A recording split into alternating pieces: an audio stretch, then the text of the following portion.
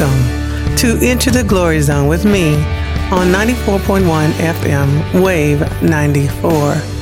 Spiritual believers and listeners, I would like to talk about a new topic, something that I myself have been trying to struggle with and trying to comprehend. I know that God's ways are higher than my ways and his thoughts are higher than my thoughts. But I just recently had some teachings from Andrew Wommack about 10 reasons why it is important to have the Holy Spirit in your life. And it's even more important to have him in your life versus having Jesus' physical presence. And everybody, pretty much would love to have sat down and ate dinner with Jesus or be married at his feet, or, whatever. But because he was physically on earth, he couldn't be with everybody and he couldn't be everywhere. And of course, he told them that it would be better he told his future apostles, the disciples, that it'd be better that he goes to the Father, and then he will be able to send the Holy Spirit. And this will be better for them. And one of the things that came out of that is once Jesus has died and was buried, rose up and sits now at the right hand of the Father, he sent the Holy Spirit on the day of Pentecost where 120 men and women were baptized in the Holy Spirit. And which is different from, just being saved. Baptism of the Holy Spirit takes you to a level of authority and power that you don't have with just being saved. Okay, so let's talk about what does that mean to be saved. Well, being saved means that it's not a mental assent. It means that my spirit, or the Holy Spirit, let's put it like this, because if I'm unregenerated, it's not going to be my spirit, because my spirit is dead, and it's when before I accepted Christ, it was dead, and my father was Satan, right? So, and that's basically the way it is. If you're not accepted by Christ, if you have not accepted Christ Jesus, your Lord and Savior, if you have not bowed your knee, not just mentally, but from a spiritual heart perspective, and made Jesus your Lord, you're not saved. That's the trigger that makes you born again. And so when you're born again, that means that in the old dead spirit from the fall of the atoms is removed, and we are given a new spirit. We are a new creation in Christ Jesus. Well, something else happens too. The Holy Spirit gives us the Spirit of Christ Jesus. And so the Spirit of Christ Jesus and our spirit become one. Now, the interesting thing also is this, not to make it too convoluted, but Jesus is one with the Father and the Holy Spirit. So if you have Jesus' Spirit, you also have the Spirit of the Father and the Holy Spirit. Now, it's critical that the Holy Spirit is the seal, the protector of the Spirit, so that no sin, nothing can penetrate it and pollute it in any way. It is holy. So we are 1/3 Holy Spirit. We are 1/3 a new creation in Christ Jesus. We are 1/3. We have the Spirit of Christ Jesus. This is where the anointing comes. This is where power and authority comes from. And now we just have the other two parts, which is our bodies and our soul, which is the activity of our mind, our will, and our emotions, right? And so this is where the work has to be done as far as renewing our mind, reading our word, meditating on God's word, obeying God and going from glory to glory with him. These things have to happen in order for us to walk as true disciples of Christ Jesus. And so for me, the whole thing about, okay, so when I got saved, I drank a cup of water, but when I got baptized with the Holy Spirit, I got put in the Pacific Ocean, right? So it's a whole nother level and a whole difference. So I'm still working on it. I'm still don't totally got it together, but I did want to share with you all on what I had learned so far through Andrew Wommack and his teachings on the Holy Spirit and why. And it is important that we are born of the Spirit, because if you're not born of water, which is out of the womb, right? We come out of the womb, the placenta, all that, born of water and then of the Spirit, then you cannot go to the kingdom of God. That's what Nicodemus was asking Jesus, the Pharisee, and when he met Jesus in the cover of night. Yes. So why is this so critical? Well, one of the blessings and one of the things that God, Christ Jesus, expects from us is unity in the body of Christ. And as you know, we don't have unity in the body of Christ. We got segregation, we got, racism, we got all these things in the church. And God is not pleased, because that's not the church as he designed it, right? And one of the things is that we get also baptized in the body of Christ. That means that every believer who has accepted Christ Jesus as their Savior and Lord has Christ Jesus in them, just like we have Christ Jesus in us. And guess what? We are one. So why are we not having unity in the body of Christ? That's not right. I think the issue is that we don't know, we don't understand, we have not acknowledged Christ Jesus in all our ways. And we don't recognize that we have Christ Jesus in us right now. We have the same Spirit that quickened Jesus from the dead. So there should be no sickness, no disease, no lack, no poverty. I was listening to Sid Roth the other day, and this was a pretty interesting topic that this pastor was bringing up. And he was basically saying that we're in the wrong reality. What do you mean by that, Dr. Davis? Well, he was saying, in fact, that many Christians are in the reality of the sinner. Reality of the sinner. And what do I mean by that? You're surrounded by sickness and disease, lack and poverty, right? You have pain, you have problems, you have dysfunctional relationships.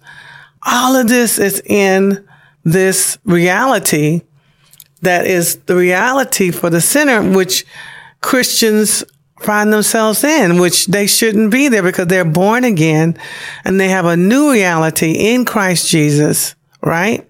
So our reality should be healing and health, riches and wealth, functional relationships, happiness, joy, peace, kindness, gentleness, meekness, self-control, all these wonderful, wonderful things. This should be our reality, right?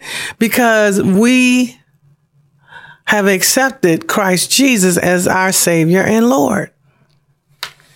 So why is it that we are not walking in the real reality of the kingdom of God in our life? And it goes back to the soul. It goes back to the imagination. And what are you feeding your imagination? And what are your thoughts? And one of the interesting things, we have this imagination and it gets fed 24/7 by the world system. For example, we say that we're healed by Jesus' stripes, that we're healed, but yet we will envision ourselves as a woman who crawls to touch the hem of Jesus' garment. I've done that. I should not have done that. I am a son. I am a son/daughter of God. I'm a child of God. I'm a king. I should be going to the throne as a son, daughter of God and making my petition known as a son/daughter of God. That's the position, not crawling on my knees, breaking through the crowd to touch the hem of his garment. That's the posture of someone who is not saved, right? A lot of people don't understand, and it's really becomes interesting when you realize that the disciples, when Jesus sent them out to destroy the works of the enemy, which was sickness and disease, lack and poverty, demon possession, all these things. When he sent them out, the disciples in twos, they were not saved. Did you know that? Jesus had not died yet. He had not gone to the cross. He had not shed his blood. He had not given up his body. No. This had not happened. So how were they able to walk in the authority and power? It was transferred to them. Christ transferred it to them. It's just like what happened with Moses. You know, God had anointed Moses and it was too much. And so God told him to get 70 men from the tribes. And the anointing, part of Moses' anointing was transferred to them. Elisha asked for a double what? Anointing. He wanted to have a double portion of Elijah's anointing. But we have a greater anointing than Elijah, John the Baptist, all of them. And Jesus even said John the Baptist was the greatest. But he wasn't. But when you compare him to someone in the kingdom of God, he's the least in the kingdom of God is higher than him. So this anointing that we receive, right? The anointing that we receive, that people walking and doing signs and wonders and doing casting out demons doesn't necessarily mean that they're saved. Whoops.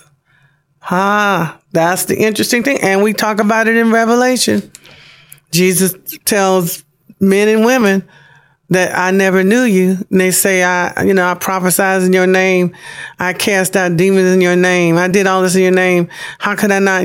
Because people get sometimes mental assent mixed up with a spiritual heart.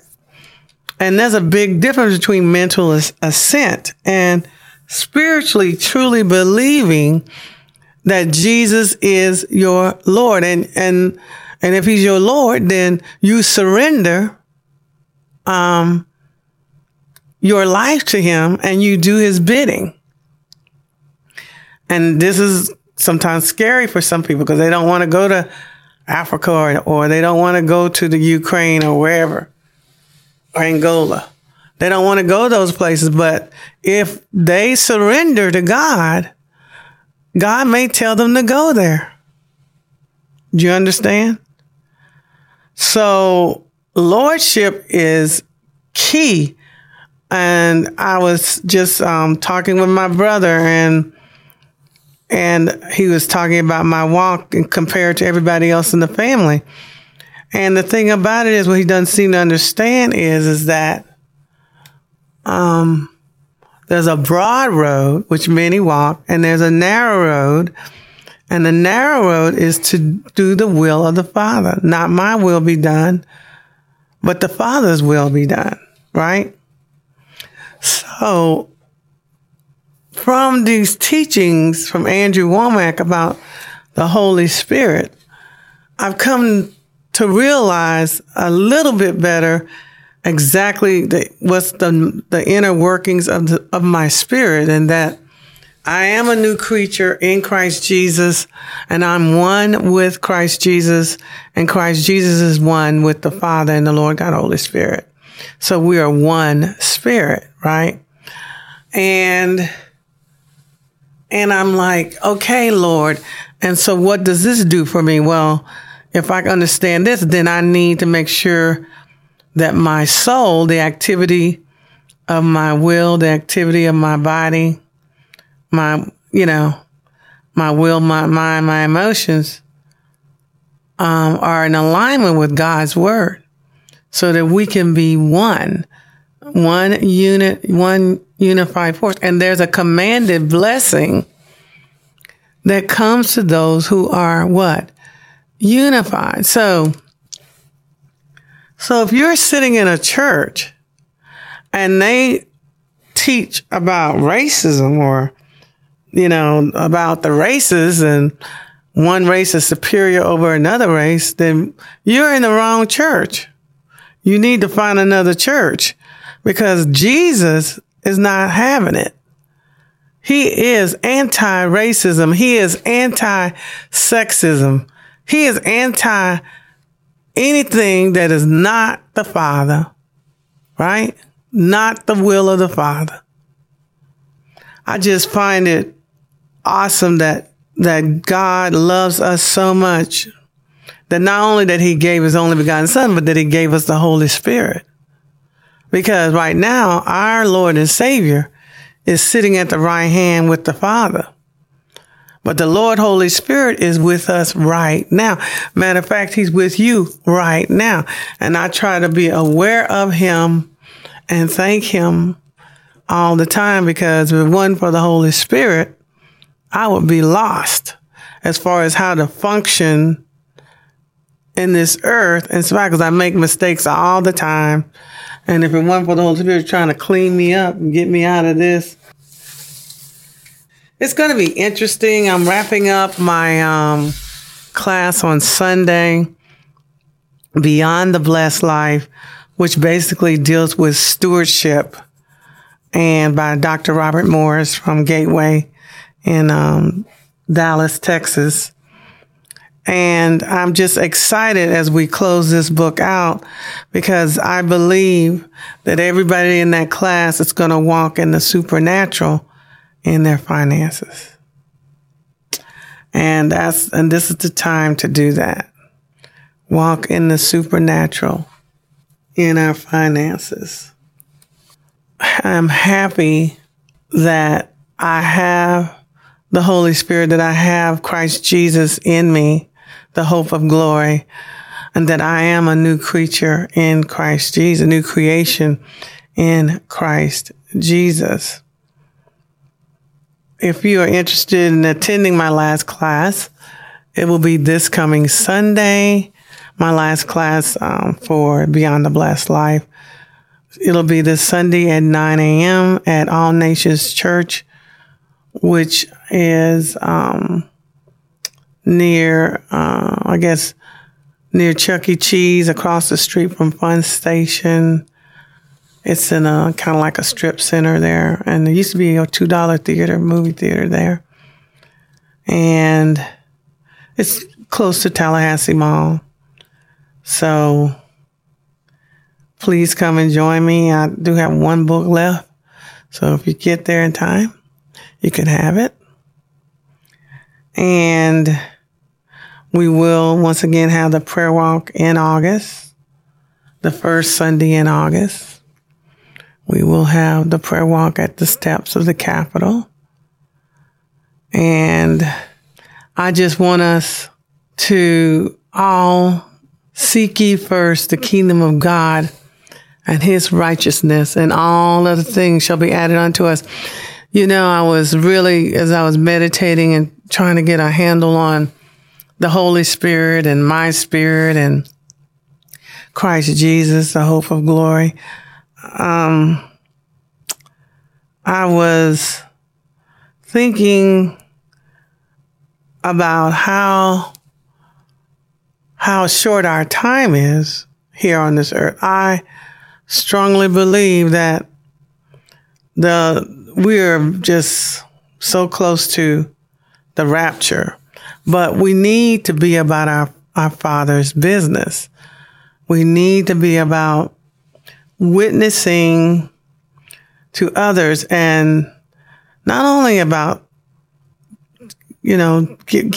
giving them the gospel, the true gospel, the too good to be true gospel, the good news, but we need to be teaching people about discipleship. It's bigger than just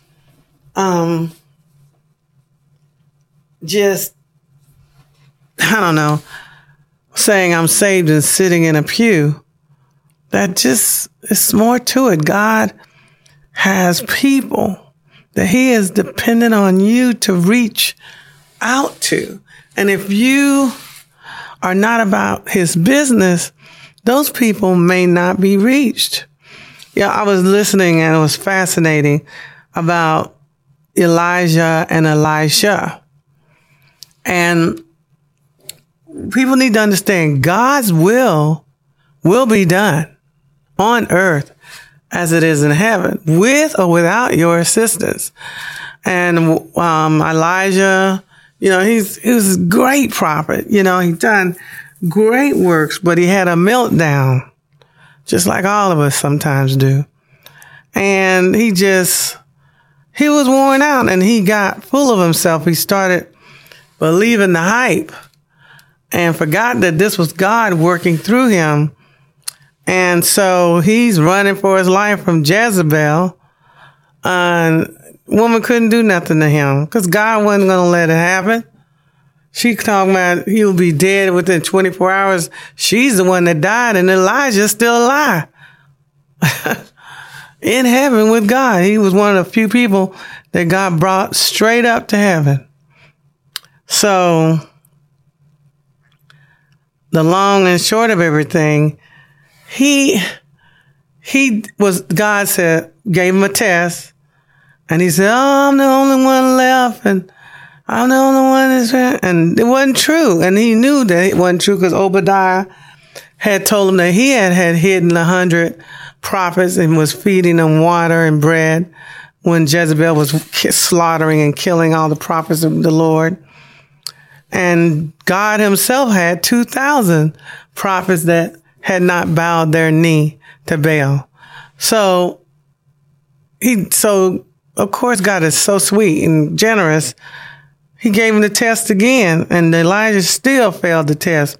So God said, "Okay, what you need?" God didn't throw Elijah away.